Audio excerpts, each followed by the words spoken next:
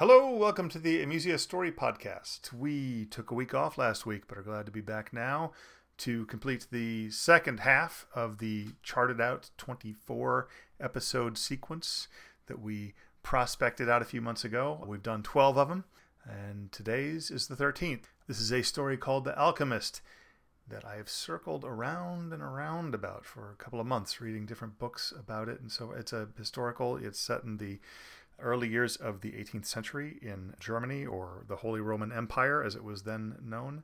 And so I read and thought a lot about it. Most of the names, places, and etc. are real historical figures here and or plausible ones, with notable exceptions. It's definitely a work of fiction. But I'll say no more than that. Notes about the story, as always, can be found at our podcast blog at amusia.org. And etc., whatever else you're supposed to say in a podcast. Please review us on iTunes. I think that's one of the requirements. And here's the story with Shaki's wonderful mandolin work.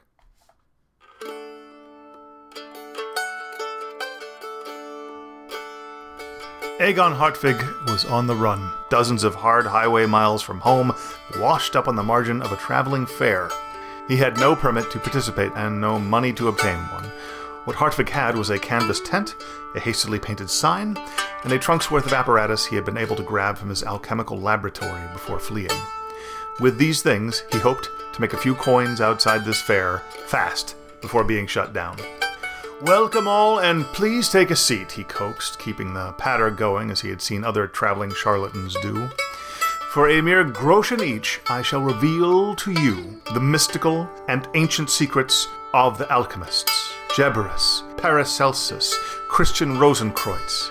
These men have cultivated that substance known as the Philosopher's Stone, which can raise a base metal, such as this very hunk of lead, into purest gold." Hartvig was holding their attention, the 8 or 10 people he had cajoled into his tent, which was a sorely needed relief. They were seating themselves, on his trunk, on the lone stool he could offer, on the damp grass. It was April. Outside the tent, the sunset was coming on above a light smattering of unseasonably chill rain. It was 1705, and at age 30 now, Hartvig saw the new century yawning open before him as only so much black murk. He had been warned by the Elector of Bavaria, in so many words, that if he had remained home in Nuremberg, he could expect to wake up some morning soon, dead. In retrospect, maybe that would have been for the best. "I have kept this small oven fired for the past few hours so that it will now give off a steady heat. You'll see that here I have..." He hesitated. "I have some powdered sulfur." His concentration was cracked. The tent flap had admitted a new spectator. A little man, scarcely more than 3 feet in height, dressed in robes and ruffles which did little to conceal the flipper-like appendages in which his diminutive arms terminated, nor his clear absence of legs. This was, of course, Matthias Buchinger, born without hands or feet, as he perpetually advertised himself, carried to these grounds outside the fair, where Hartvig had set up shop. Matthias Buchinger was one of the fair's greatest attractions. From his micography, or microscopic writing, to cup and ball legerdemain, the deformed but preternaturally talented little man never failed to astonish. In the handful of years he had been performing, Buchinger had become one of the best-known men in the Holy Roman Empire. The greatest German living, some even called him. Had this luminary of the fair come to tell Hartvig to leave? Hartvig, still arrested in his speech, watched the woman who had carried in Buchinger now set him to rest on a pillow she laid beneath him on the grass. So the little man was here not to stop him, but to see him perform? Was that better? This bit of sulfur, he went on, the solar element, combined with its opposite element in the form of quicksilver, will cause, in the crucible of their chemical marriage, this lead to turn to gold. First, true to the showman's form, he would have his audience examine the small crucible in his palm. As if to sharpen the ignominy of what came next, it was a mustachioed, half-soused tiller who said, "What's this?" and flicked a tab he found near the crucible's base. Out of the empty vessel tumbled a breath of black powder and a small chunk of gold. This show was over. No groschen would be clinking in Hartvig's pot. Denouncing him as a humbug and worse, his audience stomped out into the night in search of some better way to waste their coins. Slumping to that one stool he owned, Hartvig pressed his face into his palms and veritably whimpered. Why on earth did I leave Nuremberg. I could have been peacefully strangled in my sleep by some henchman of the Elector. A more dignified way by far to pass the time than this. When he looked up from his hands, he started. The little man was still upon his pillow, regarding him tranquilly, and apparently in no mood to leave, as the others had done. Do you need any assistance? Hartwig ventured. If I can perhaps help this lady who has accompanied you here to carry you back to your own camp? Buchinger smiled. You certainly may be of some assistance, but not in that way. Would you mind showing me this trick crucible of yours? Hartwig fetched up the thing from the ground and carried it over to the little man, who grasped it with surprising adroitness between his two incomplete arms and turned it over, examining. You designed this yourself? Well, yes, naturally. Outstanding. Outstanding? Bah! I ran off a roomful of rabble with this travesty of a trinket. Buchinger nodded. Yes, you failed. As a magician and as a showman, but you've succeeded wonderfully as a craftsman. This catch is well concealed, if in the hands of the right magician. The mechanism for flipping over the false bottom of the crucible is ingenious. I can see just how well it would work. Your sulfur and mercury and the lead scooped safely into your false bottom, while the gold and the flash powder are swept out of that same chamber, up into the bowl of the crucible, and whoosh! A burst of flame, and you've got nothing left over but your scrap of pure gold to show the room. Brilliant! That's all good and well enough, Hartwig stammered. But it earned me no dinner tonight. That's where you're wrong, the little man smiled. Would you care to sup with me tonight?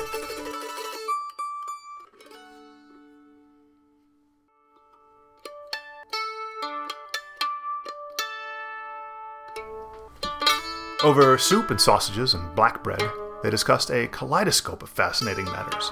The new knowledge of the world that was opening up around them in the minds of men.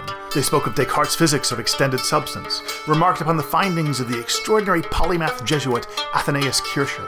There was a new cabalistic mathematics circulating, known as calculus, similar to theories of the obscure Otto von Hohensteigen in the days of the 30 Years' War, but rediscovered independently by Gottfried Wilhelm von Leibniz of Hanover, and plagiarized by an Englishman by the name of Newton. In the strange sigils of this mathematics lay, apparently, proof of Kepler's theories. But more important than any of this, after all the small talk, Hartwig was stunned and flattered to learn Matthias Buchinger was an admirer of his work, namely the elaborate inking he incorporated into the astrological charts he had spent so many years of his career preparing for his patrons. And, Buchinger added, you've got no small reputation either in your private explorations of alchemy. I know well the difference between the arts you study and the show version of it you attempted tonight. Fooling men in the name of the truth. Well, let us learn a little from each other about how to fool them all better. Buchinger was so encouraging, so charming, that Hartwig was instantly disarmed. Soon he found himself telling all regarding his recent misadventures. Yes, the rumors were true. Hartwig's greatest patron, Teresa Kunigunda Sobieska, daughter of the King of Poland and wife of Maximilian II Emanuel, Elector of Bavaria, had grown close to him. Extremely close. The horoscope castings and the seance work they had performed together became intimate indeed, in the year and more since her husband had ridden off to join the French in opposing Maximilian's very own Habsburg masters in the War of Spanish Succession. This was a gambit Maximilian had undertaken to raise his own station, possibly to that of the throne of Spain.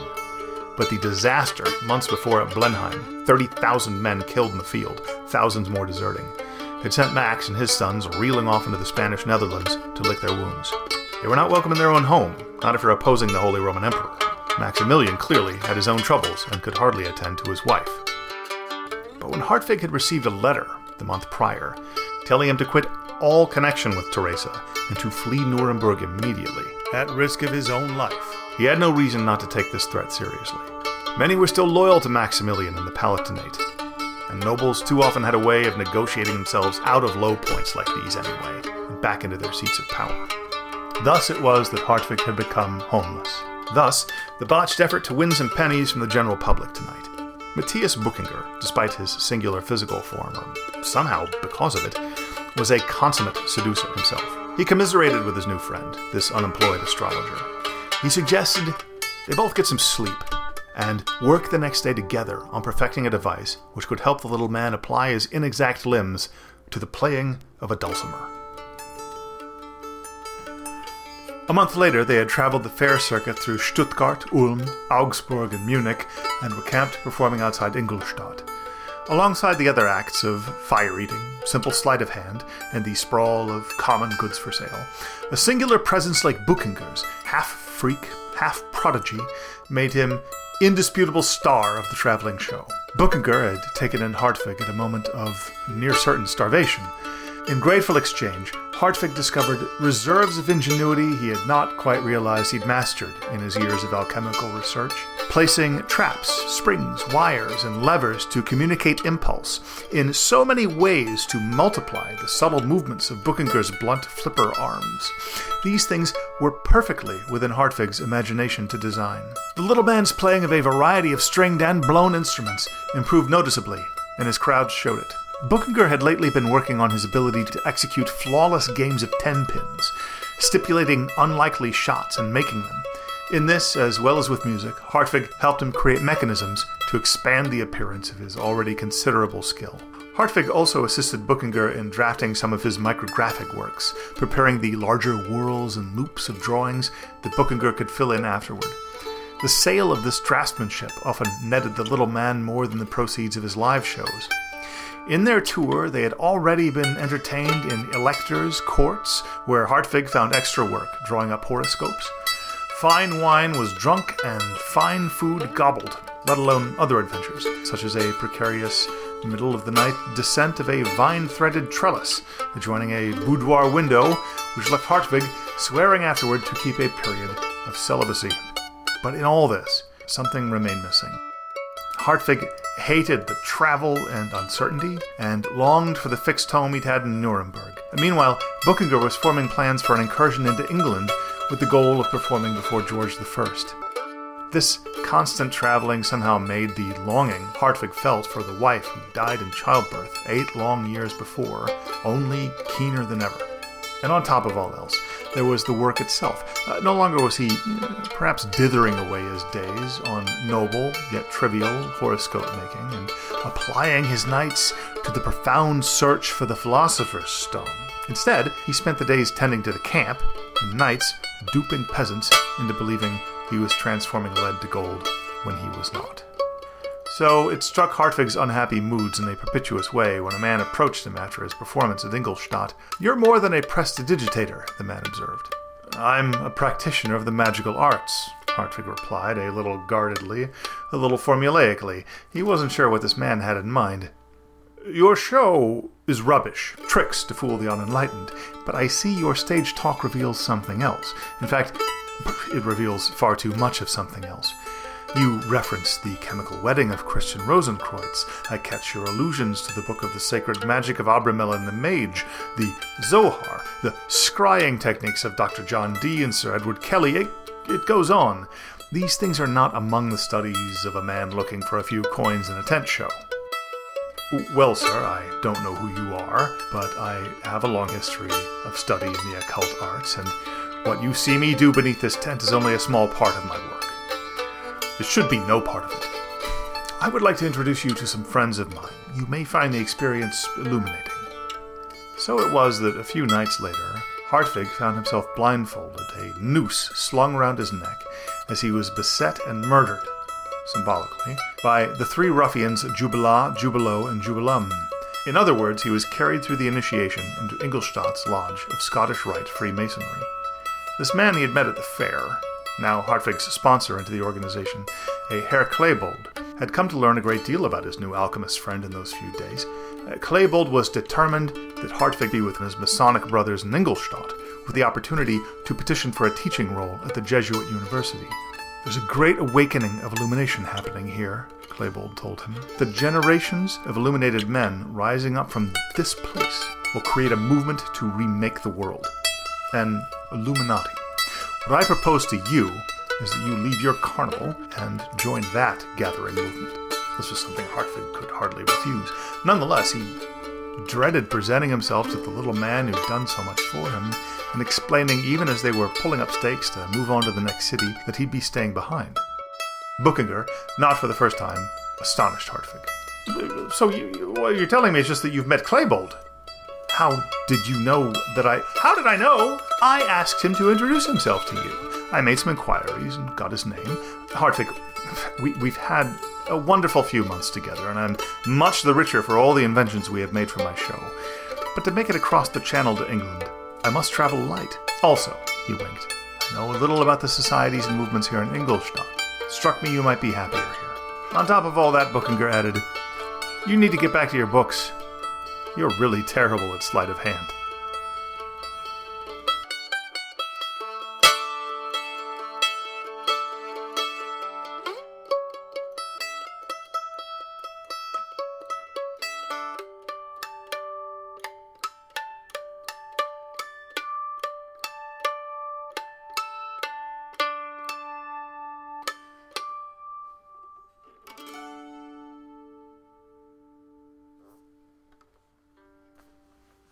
Okay, so there you got a welter of references to mysticism that were current as of 1705.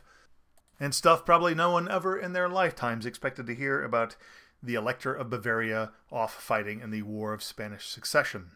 But hey, it's all real, and the references will be at amusia.org at our podcast blog. One thing about doing a brief story, every week for 24 or 25 weeks, is that each one feels like it's allowed to be a bit of a draft. This seems like a novel excerpt, actually. So maybe there will be some revisiting of it. But for now, we know that this hapless alchemist who was turned out of his regular practice in his hometown of Nuremberg ended up, through the helpful intercession of a very talented legless dwarf, he turned out to be one of the progenitor founding members decades in advance of the Bavarian Illuminati, which actually was founded in Ingolstadt in 1776, so many decades after this story is set. But there were plenty of secret societies in the air in Bavaria in the decades before 1776, and that's all I got. Have a good week.